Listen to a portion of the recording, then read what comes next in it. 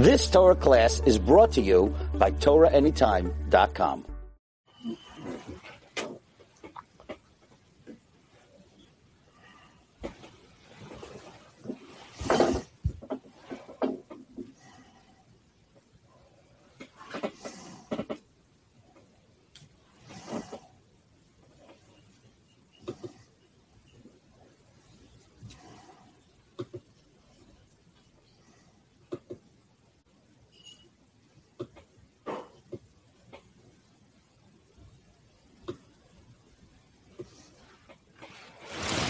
Okay, welcome to the Shmuz Live. Please let me know if you could hear and if you could see, if the audio is clear and if the video is clear. If you could just let me know, please. I would greatly appreciate that. Someone let me know, please. And someone from the audience. It would be great if you could let me know.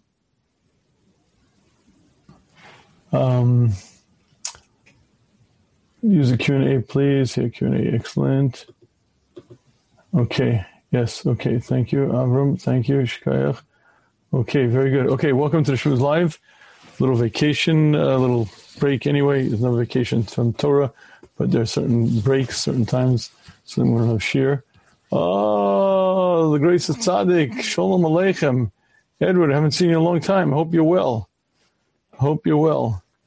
Good to see you.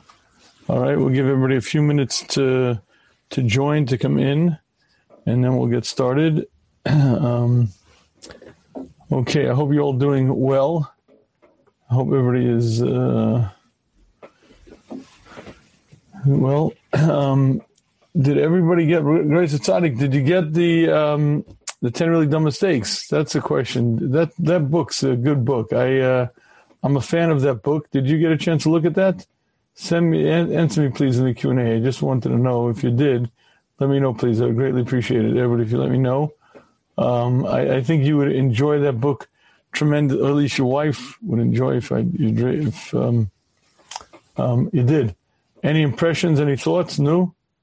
I should give you the microphone. I'm afraid later on I'll give you the mic, but you let me know your thoughts on it. Good or bad or in between or whatever they may be.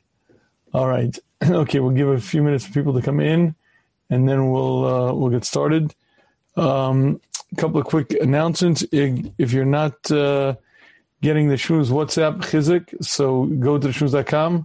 We have a group that 3-4 times a week we send out these very inspirational short videos. In fact, we now have on marriage, I have 50 short clips that I just produced that actually 30 of them are done, 20 more to go, and those will be coming out soon.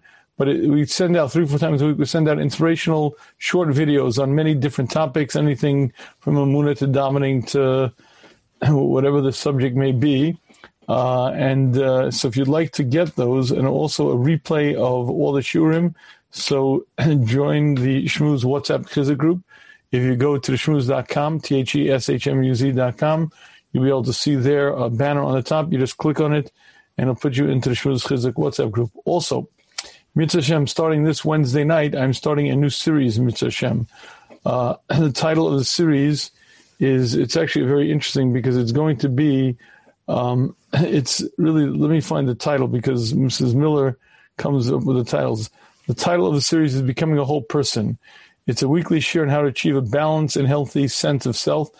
It deals with things that we typically don't deal with, namely, how a person is supposed to view themselves and having an accurate, healthy self-image, the balance between the greatness of a human being and that you're being humble, having a good self-esteem without becoming haughty, which is a very delicate and very difficult issue, and many people suffer from. So that's a series we're going to start this coming Wednesday night. It'll run, I figure about 8 sessions or so. I won't know until I get into it a little bit more. But that'll start on Mitzvah Shem Wednesday night. We hope that'll run straight. So please look for that. The emails will be out. And again, the Shmuz WhatsApp Chizuk group, that's the best way to really stay in touch.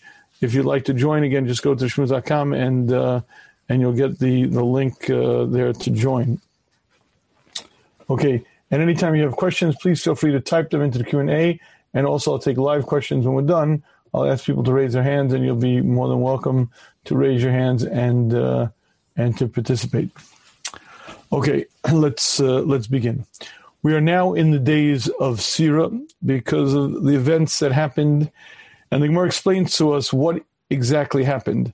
Gemara in Yevamot tells us, Shneim Asa Elef Zugim Talmidim, 12,000 pairs of students, 12,000 chavrusas, Hayal Rabbi Akiva, were students of Rabbi Akiva. Megivas Antrifas, they spread out throughout the land of Israel. V'kulam Mesu Beperek Echad, all 24,000 died in one short time period. Why is it? Mipnei Shelo Nagu Kavod Zelazeh, because they did not treat each other with honor. It was a devastation. It was a calamity. The best of the best. 12,000 zugim, 12,000 pairs, meaning again 24,000 students died. Via olam shamim, the world was desolate. Until Rabbi Akiva came to the rabbis in the south of Shanalem, he taught them. Rabbi Meir, Rabbi Yehuda, Rabbi Yossi, Rabbi Shimon, Rabbi Elazar, Rabbi Shmuel, v'heim heim mimidu Torah osashah. And Rabbi Akiva reestablished the Masorah through these 5 great Talmidei Chachamim. The Gemara continues, Tanu kula mesum in Pesach v'adatzeres. All of these great Talmidei Chachamim, the 24,000, died in a short time period from Pesach till Shavuos. That's why we have Sira during this time period. And the Gemara tells us they all died of Misarah, a terrible death, Achsara, some type of choking death. Okay. Now, as a nation, we have lived through many tragedies, destructions, war, famines, exiles, persecutions, pogroms, annihilations. We are no stranger to suffering. Yet very few events make it onto our national calendar. And this one did. This is one of history's greatest tragedies. 2,000 years later, almost to that extent, we're still mourning this event. We don't make weddings, we don't shave, we don't listen to music. It has shaped our world and it affects us till today. If you'd like to understand what it was like, it's equivalent in our day and age if the great yeshivas, Lakewood, Mir, Chavetz Chaim, Chaim Berlin, tells if all the yeshivas suddenly, Talmid Rahman al-Tzan died.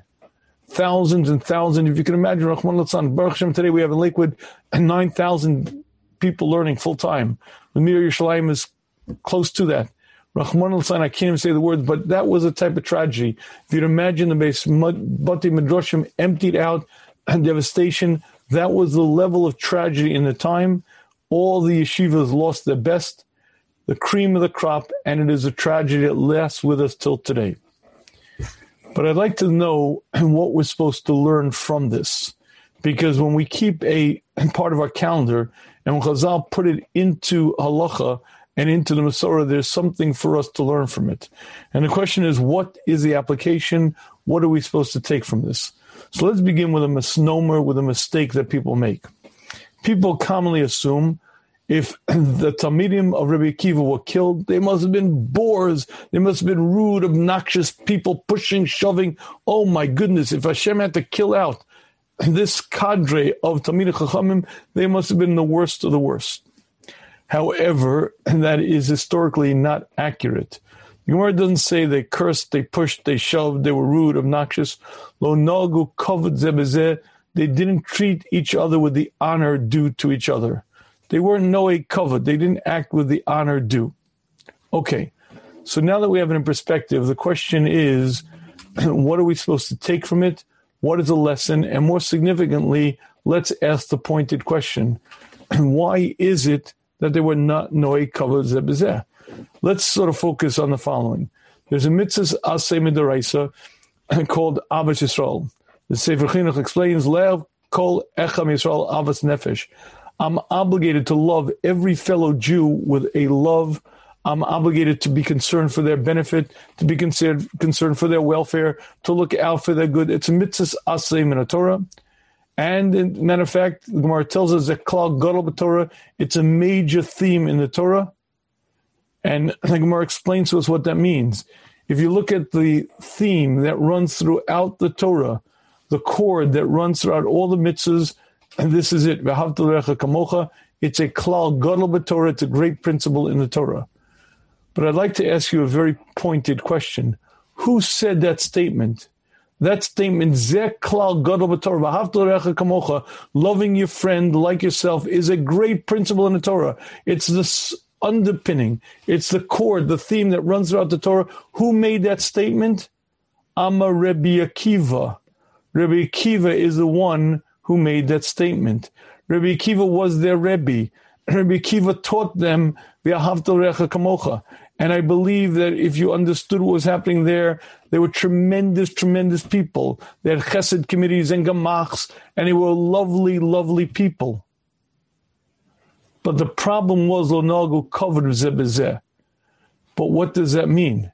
They loved each other, and they acted with tremendous chesed to each other, but they weren't noe covered zeh b'zeh. And to understand, in fact, what the flaw of the talmidim was, what they were held accountable for, and again, assuming certainly that they loved each other as each other, they were tremendous, tremendous people. These were students of Rabbi Akiva, Tanoim in their own rights. They were people of tremendous stature, and they fulfilled the Torah, including v'ahavta l'reacha kamocha. So what was lacking? What does the Gemara mean when it says, lo nagu kavod zeh b'zeh, they didn't treat each other with honor? And to answer this question, you'll excuse me for being a little bit Jewish and answering this question with another question. I heard my Rebbe, the Shiva Zatzal, speak about a pasuk in Chumash.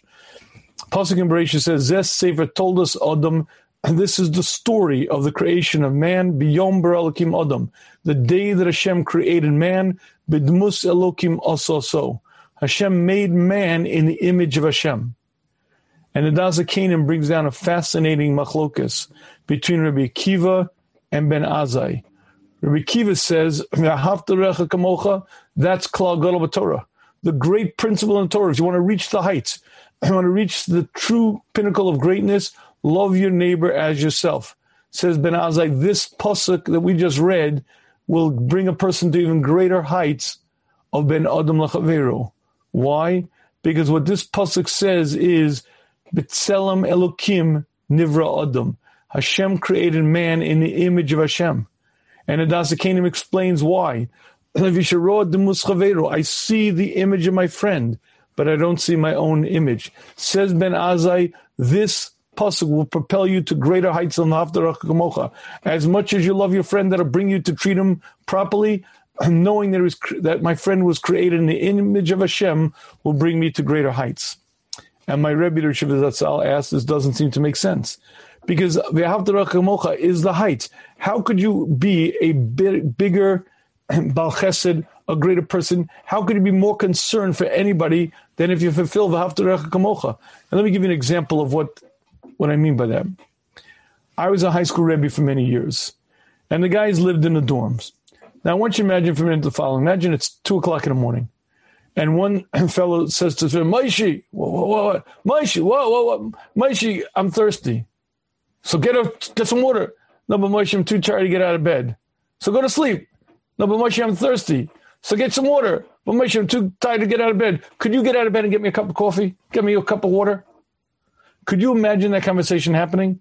And can you imagine Maishi actually getting out of bed, getting a cup of water, and bringing it to his friend who's in bed?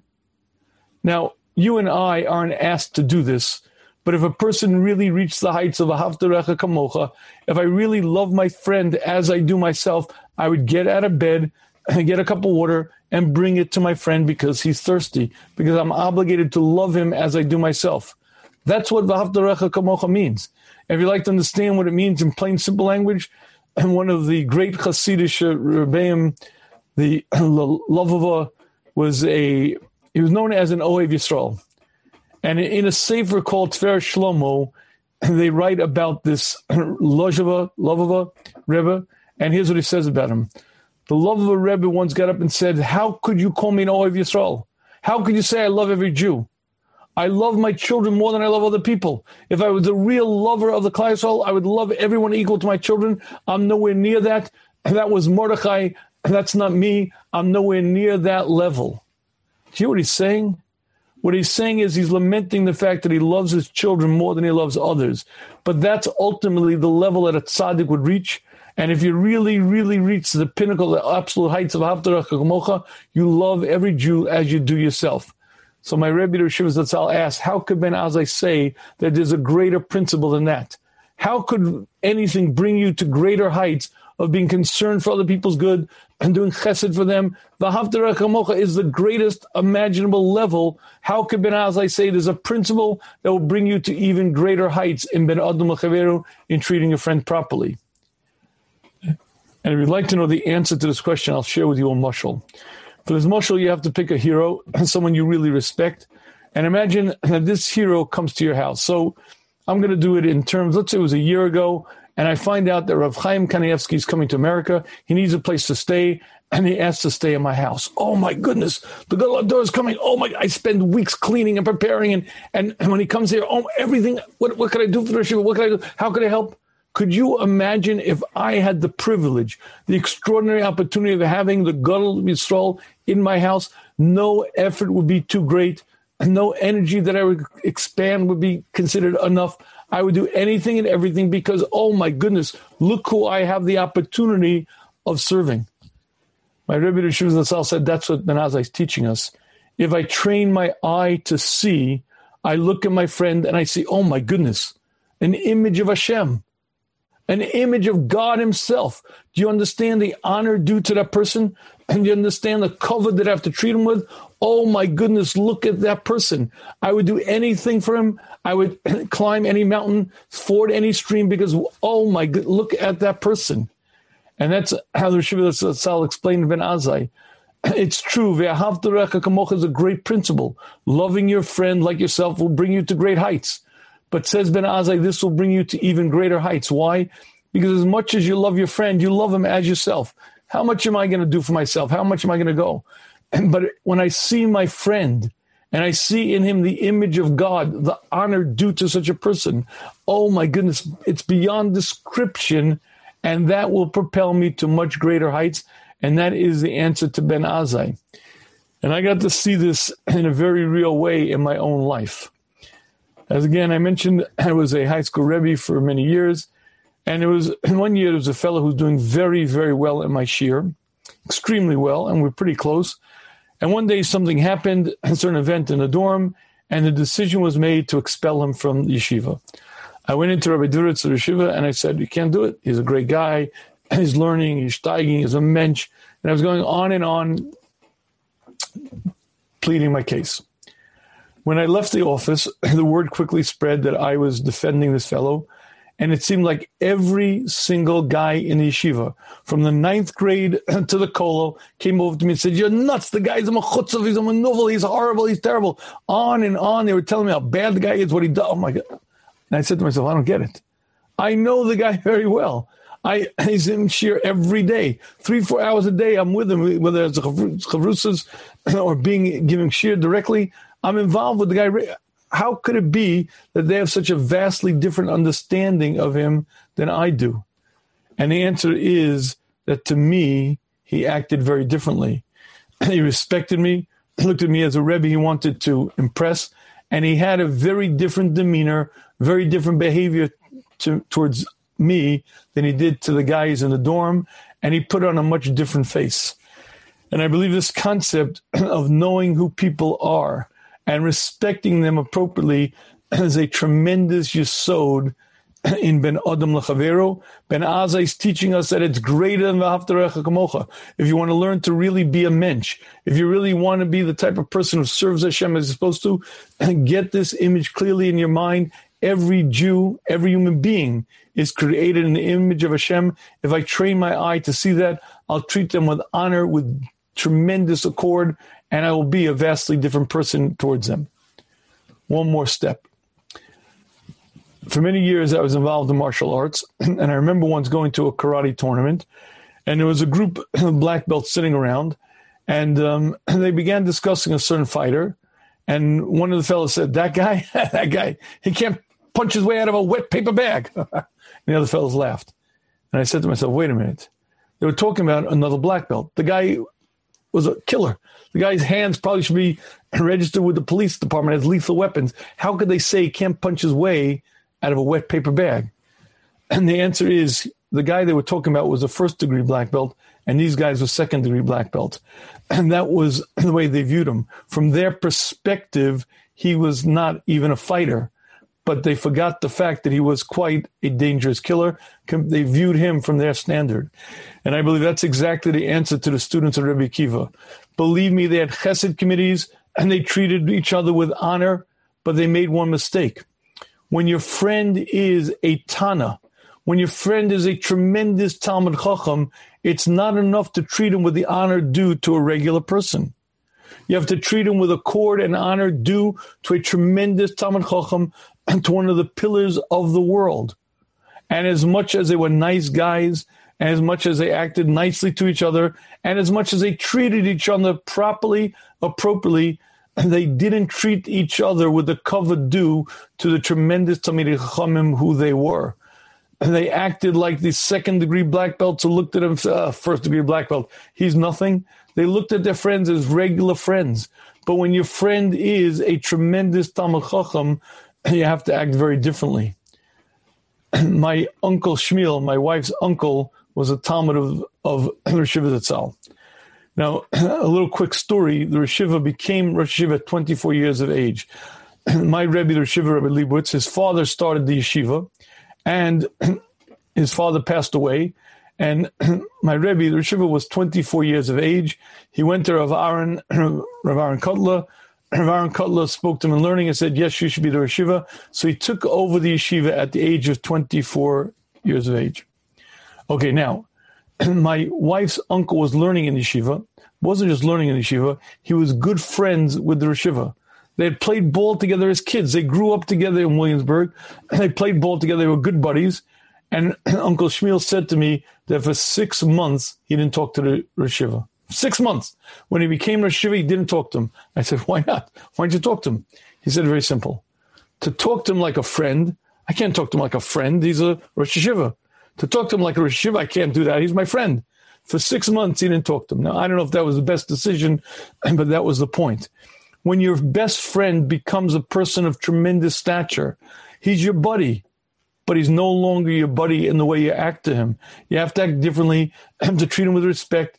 And you have to remember he's now occupying a position. And even if you remember him playing ball back in the old days, he now occupies a position, and you have to treat him with the honor due. And that is, I believe, what the Gemara is sharing with us. And that is the talmidim of Rabbi Akiva treated each other with respect, plenty of respect. I dare say a lot more than you and I treat each other with. But the key mistake was they forgot that their friends were tremendous individuals, tremendous talmidei chachamim, pillars of the world. And you can't act that way to your friend when he occupies that position. Lo nogu kavod zelazeh, says the Marsha. Lo nogu kavod Torah. They didn't treat each other with the due kavod, the due honor due to talmidei chachamim of that stature. And I believe that there is a tremendous lesson for us from this Gemara. And that is because we now live in the age of disrespect. There is no institution, no individual, nothing left that's treated with respect. I cannot describe the disrespect that's abundant and just so incredibly prevalent that it's beyond description. There's a mission in Sota, Be'ikva Mashiach chutzpah yisage. In a time of Mashiach, chutzpah, audacity will just spread out. It'll be everywhere. It is beyond description, the lack of respect. I was a regular kid growing up in the United States of America. I would never have spoken to my father, to my mother, the way my children speak to me, the way kids speak to their parents in a million. And I was a plenty wilder kid. But my wildest friends would never speak the way, but really that's nothing. I'll share with you something that I experienced back in the 1980s when I was on a bus in Israel. I'm riding a bus, and two American people are in front of me, and they're speaking. Ed and Bob, Ed, what do you think, Bob? What do you think, Ed, Bob, Ed, Bob, Ed? The only thing unusual is one was much older than the other. And I couldn't help but hear the conversation, and after a while it became clear one was a father and one was a son. This was, the outgrowth of the counterculture revolution of the 60s, throw off all the old ways. So Bob calls Ed, Ed calls Bob, but we don't call Dad, too formal, and we're on first name basis. In the 1950s, in the United States of America, nurses were trained. When a doctor walks in the room, a nurse stands up. because he's a man of learning. He's a man of stature. Doctors wore white coats because being a doctor meant you occupied a certain position. Now everyone is called by their first name, by their last name. There's nothing left. I can't begin to describe the difference between respect of the 1950s in the United States of America and our current time. And one of the manifestations of that is we argue with everybody. We argue with our doctors, we argue with our lawyers, we argue with our rabbis, and we are all, it's an egalitarian society. We're all equal, we're all the same. Would you like to know what I'm talking about? I'll give you a little experiment. If you are 40 years or younger, try this one on me. When your father or your mother walks into the room, I challenge you to stand up. Try this little muscle exercise.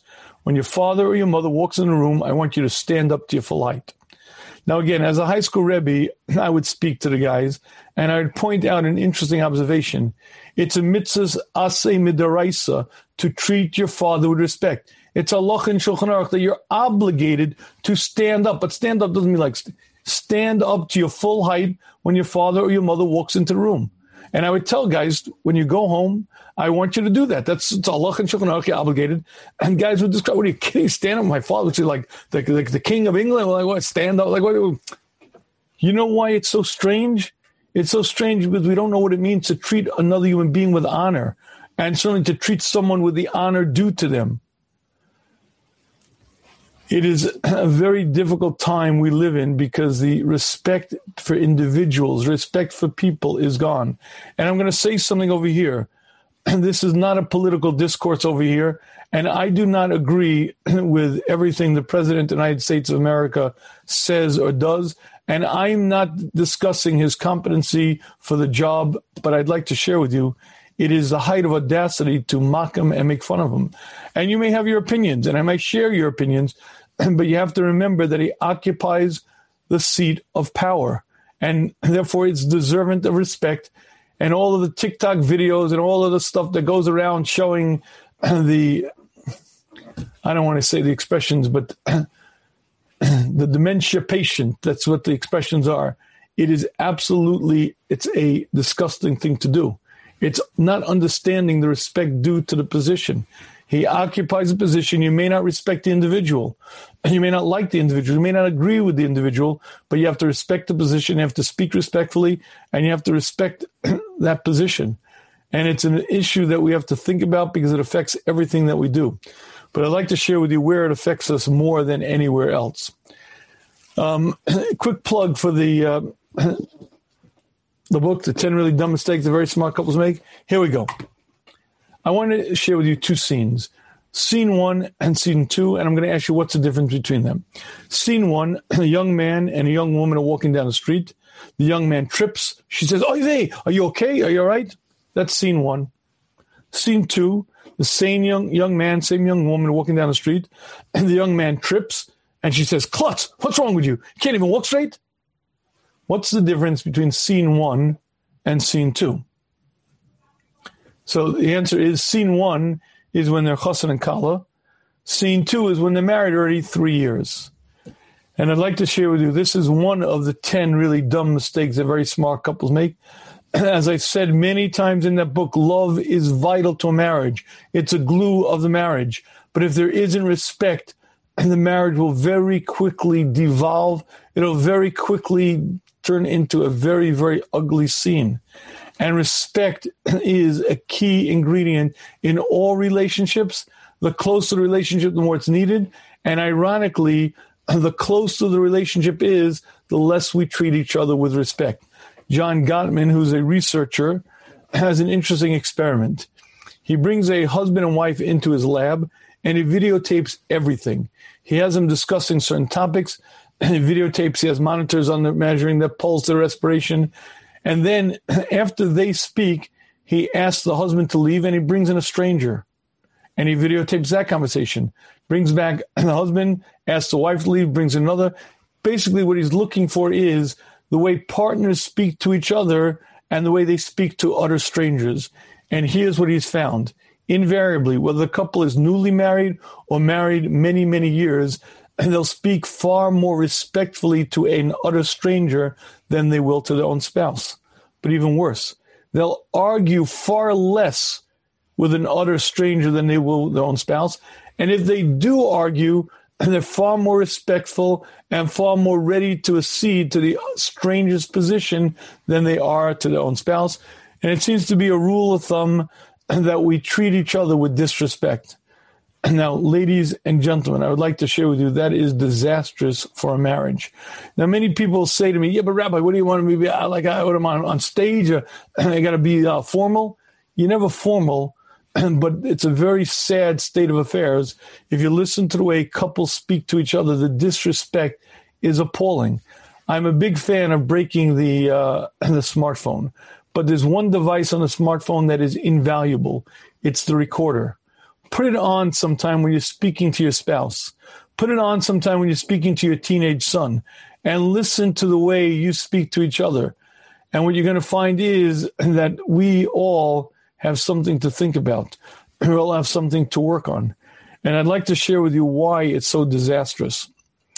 In the 1980s, there was a known protocol for dealing with alcoholics.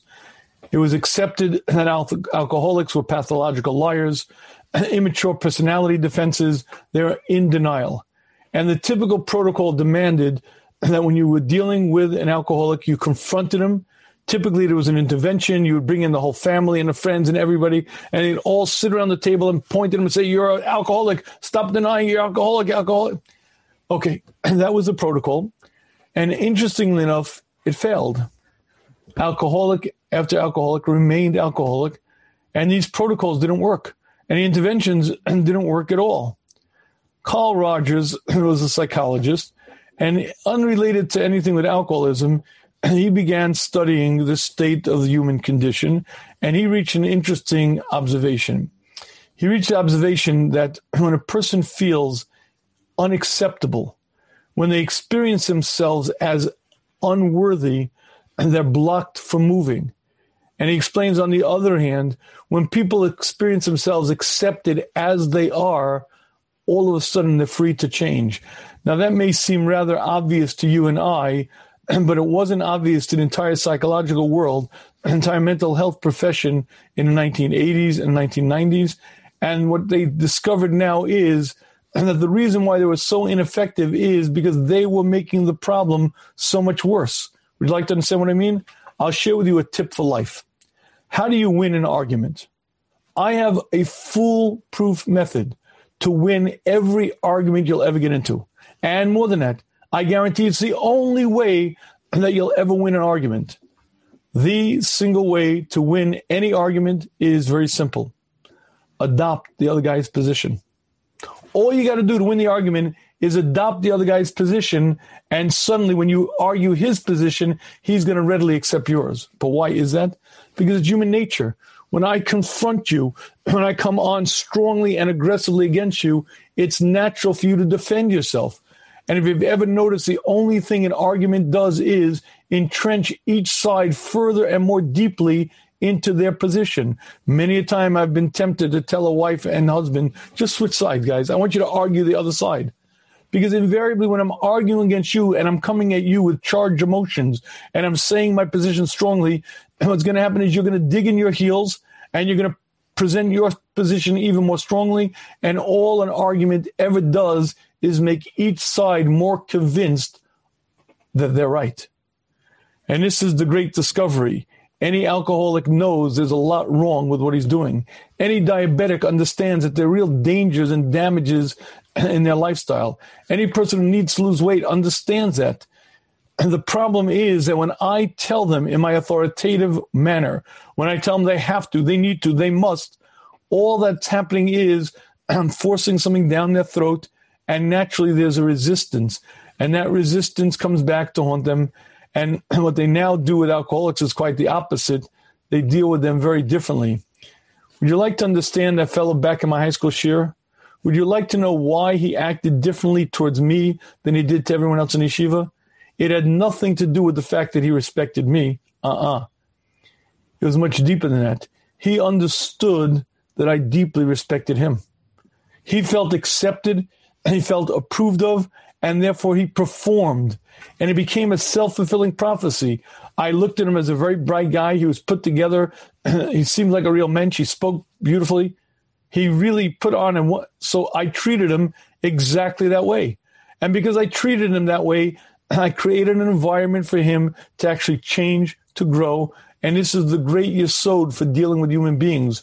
And when you treat them with respect, when you treat them with honor, when you treat them as if they're acceptable and approved of, they perform for the heights. But when you treat them with disregard, when you treat them as if they're unworthy, as if they're dirty, as if they're worthless, all you're doing is creating an environment that will not allow them to ever change. You're entrenching them in their position. In a minute, especially if you're going to argue against them, you're going to further entrench them. And that is the great secret for human behavior. Would you like to know why this is very, very applicable? If you are married, it's very applicable. If you have children, it's very applicable. All you have to do is ask yourself how you deal with your child. But I'll share with you an observation of marriage. And again, only because I'm in the book now and I'm pushing the book, let me focus this on marriage for a minute. It is one of those very interesting experiences that after about 6 months of marriage, we each become experts at what a spouse does wrong. It doesn't matter how good your marriage is. It doesn't matter how bad your marriage is. Every spouse becomes an expert at what their spouse does wrong. And they spend countless amounts of energy, effort, and time trying to change their spouse. Either she's too late or she's too early, she's too timid or she's too bold. Whatever it is, there's something wrong, and it's my job in life to get her to change. Now, interestingly enough, it fails time after time. Matter of fact, I have a little theory about marriage that usually after about 20 years of marriage, the first 20 years will be kind of and suddenly many marriages just take off, they flourish. First 20 years kind of kvetching, kind of hovering, and then suddenly it becomes much, much better. Would you like to know my theory why that happens? For 20 years, she's been trying to change him. For 20 years, she's trying her darndest. And finally, she gives up. He's a stubborn ox. He's not going to change anyway. So she stops trying to change him, and suddenly he's a nicer guy. Suddenly he's so much easier to live with. Suddenly he's so much more pleasant. And this seems to be endemic in the human species, this need to change our spouse. We become experts at what they do wrong, and we may be nice about it. We may be pleasant, but we try our best to get them to change. Now, why is that so disastrous in a marriage, you may ask? What's the big deal? It's human nature, okay? Watch this one. What does it feel like to be loved? If I ask you, what does it feel like to be on the receiving end of being loved? Likely you're going to say to me something like accepted, approved of, cherished, right? Feels good. Okay. And what does it feel like to be respected? You can probably use similar words: appreciated, esteemed, accepted, approved, right? What does it feel like when someone tries to change you? What it feels like is not accepted, not appreciated. You're not good enough. You are inadequate. And would you like to know what your spouse hears when you try to change them? If your spouse is a male, and what your spouse is going to hear is, you are small. I'm your boss. I'm in charge. You will listen. I do not respect you. If your spouse is a wife, she's going to hear the message, I don't cherish you. I don't love you. You don't matter to me. And when you try to change your spouse, and what happens is you're giving them this very powerful meta message of, you're not accepted, you're not approved of, you're making it very, very difficult for your spouse to like you, let alone love you. And I believe there's a tremendous lesson from this Gemara. The talmidim, Rabbi Akiva, acted as real mention. They had chesed committees, they had gemachs, and they acted with honor. But they acted with the honor due to a regular person. They forgot that their friends were tremendous, tremendous talmidei chachamim. And when you treat your friend as if he's a regular person, but he's dignitary and he's worthy of so much more, you're acting in a very improper way. And I believe the message to us is that honor is essential for all human conduct. What Ben Azai was teaching us is, if you want to be a mensch and you want to deal with people properly, you want to treat people well, is great. Love them like yourself. That's wonderful. But if you understand, my friend is created in the image of Hashem. This human being I'm looking at is created in the image of Hashem. The honor due to him is beyond anything I can imagine, and that will propel you to much greater heights. But why? Why? Because, oh my goodness, look who walked in the door. Rav Chaim Kanevsky came to my house. Oh my goodness, what wouldn't I do for him? And what expense wouldn't I? How could I possibly serve you?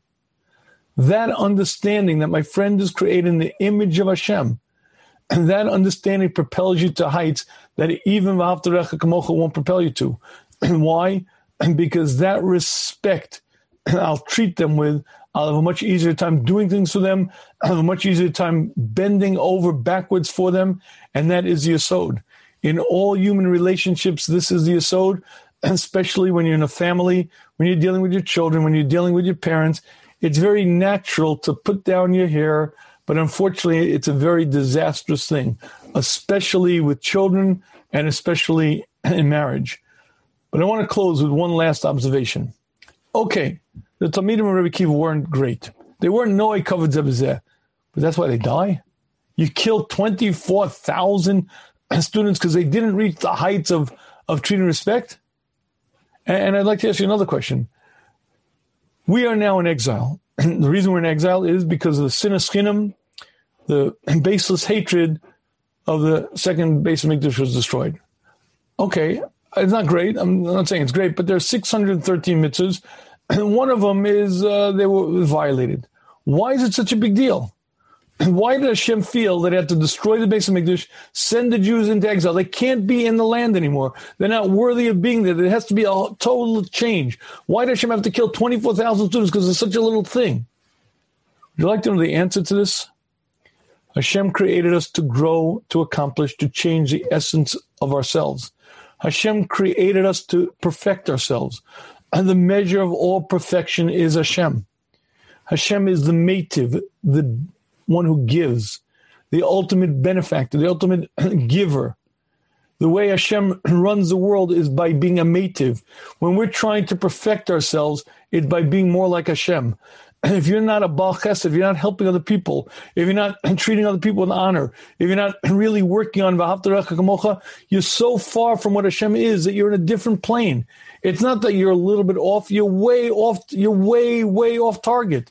You're nothing like Hashem. You're not growing, you're not perfecting. It's not a little imperfection. It's so off target that you're not even in the category anymore. And they were the shalshelas, they were the chain, they were the Masorah. And when you're off in treating with respect, it's so disastrous. It's not in the category of Eved Hashem. And I think the yesod for us is the honor due to our friends and the honor due to our children, to our parents, to our wives is beyond description. The way to focus on it is to remember the created image of Hashem. When you work on that, Hashem helps, and you change the way you look at them and the way you act. And now I'd like to open the floor to questions, thoughts, observations. Please feel free to raise your hand if you'd like to. If you're a little shy, you can certainly type it in, but I appreciate if people raise their hands and ask questions. Please feel free to ask. It can be on this topic or any other topic, but again, please feel free to ask. Okay, Avram, it looks like you have the floor. Avram, go ahead. Hi. Good evening, Eddie. Good evening. Hi. Interesting question. The interesting question is, let's see in a scenario. I know this could fall under probably many topics, whether it's a coworker, whether it's a parent, child, spouse, whatever. It could fall under anything. But I'm just curious. Let's say you have a scenario where you're dealing with somebody else who you have to have a relationship with, and you can clearly tell that one of the issues is that they're being dishonest to you. They're being, putting you down. They're not giving honor to you, and they're clearly in that. I mean, maybe they don't realize they're doing it, but that's what they're doing. How do you not be down from that scenario and still show them respect without trying to change the scenario? My son has a expression: "Kill him with love, kill him with respect, kill him with love."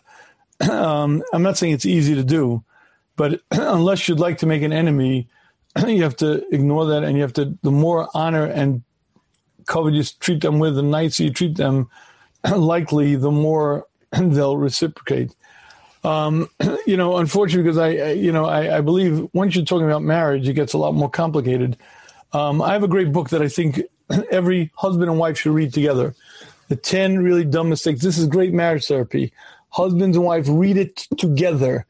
Now, when you read it together, you see it's a lot easier when you hear the stories of other couples and other people, and it's not your husband blaming you, not your wife blaming you.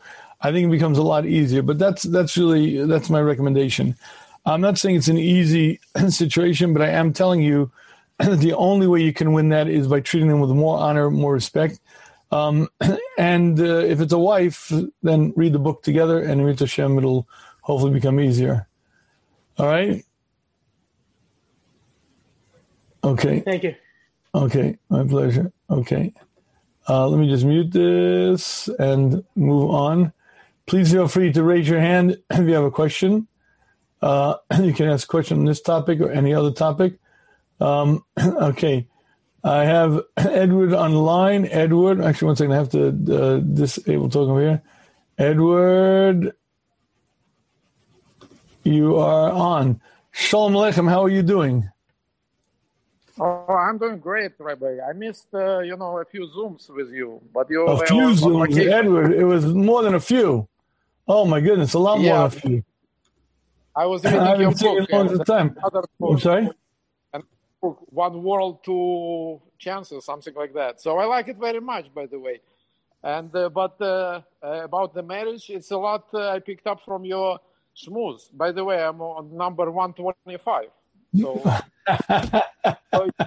Edward, I love you. That's great. That's great. About the marriage. I mean, I got it very late, like 27. By standards 35 years ago, it was like very late. Everybody get married at 20. Anyway, I had 2 daughters. Everything is fine. But since I've been married forever, I don't have much respect to this institution because to live with one woman, it's like to eat buckwheat for the rest of your life. It's pretty hard. And by the way,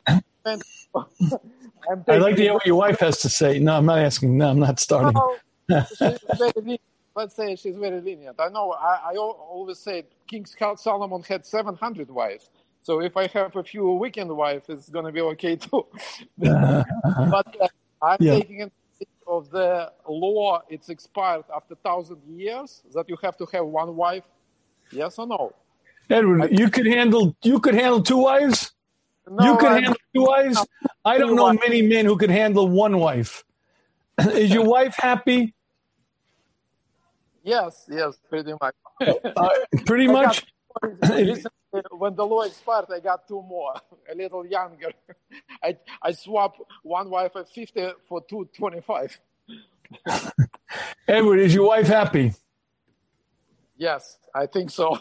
She'll stay with me all these years. If she's happy, then you're doing a good job. If she's not happy, you're not doing a good job. If she's happy, you're doing a good job. Yeah, I got my recently when the law expired. And by the way, I didn't make a mistake like Jacob did with Laban. I was not sure I got married on the person I want to marry. I hear you. Well, listen, it's good hearing from you. Good sharing. And I'm glad to hear you're up to 125. Keep me posted. Let's hear how you keep moving. All right? All right. Thank you very much. Yeah. Okay. Thank you. Okay, good. Okay. Please feel free if you have any questions, either raise your hand or you can type a question in. But in the meantime, let me just mention a few things. First of all, beginning this coming Wednesday, we have a new series starting, Mitzvah Hashem. The series is called Becoming a Whole Person. It's a weekly share on how to achieve a balanced and healthy sense of self. Really, I hope it'll be very, very meaningful because this concept of self-image is something that plagues many people, if not all of us. And understanding the Torah's perspective of having a very strong, healthy sense of the greatness of a human being, and at the same time being humble, is something that's not easy at all. And what we're going to be working on a lot is the understanding of what arrogance is, what humility is, how the Torah is supposed to view, how you're supposed to view yourself from a Torah perspective. And in fact, that balance, I think, is key and essential for all activities in life. And I think if we had an understanding of the Torah's perspective, we would act very, very differently. So I believe it's a very important series. I hope it'll be about 8 weeks. I'm not sure exactly how long it'll last as we develop. It'll come out, but it'll be starting this coming Wednesday night at 8 p.m. You'll see if you're not getting the updates. So if you go to WhatsApp, you get the Shmuz WhatsApp Chizuk group. If you'd like to join to get the updates and to get replays, etc., go to the shmuz.com, THESHMUZ.com. On the top, you'll see a banner. You click on the banner, and you'll be able to get, you become a member of the Shmuz WhatsApp group, and then you'll get all notifications of the coming shiurim. You get the replays. For instance, tonight, we'll go out in Mitzvah Hashem tomorrow, etc. But in any case, beginning this coming Wednesday night is Becoming a Whole Person. Again, it'll be about an 8-week series on creating a balanced self-image, dealing with humility, arrogance, finding a proper self-image. If you haven't got a chance to get a copy of the 10 Really Dumb Mistakes that very smart couples make, please go to the shmuz.com. If you can get it on Amazon, you can get it at your Jewish bookstores. But if you go to the shmuz.com, you also get the audiobook, ebook, as well as a marriage transformation boot camp as a free bonus. Okay, if anyone has any questions, please type it in. If not, I assume we're all good and all questions have been answered. That's wonderful. Okay, I thank you very much for joining, and I hope to see you Wednesday night and next week in Mitzvah Hashem on the Shmuz Live. Thank you very much. Good night.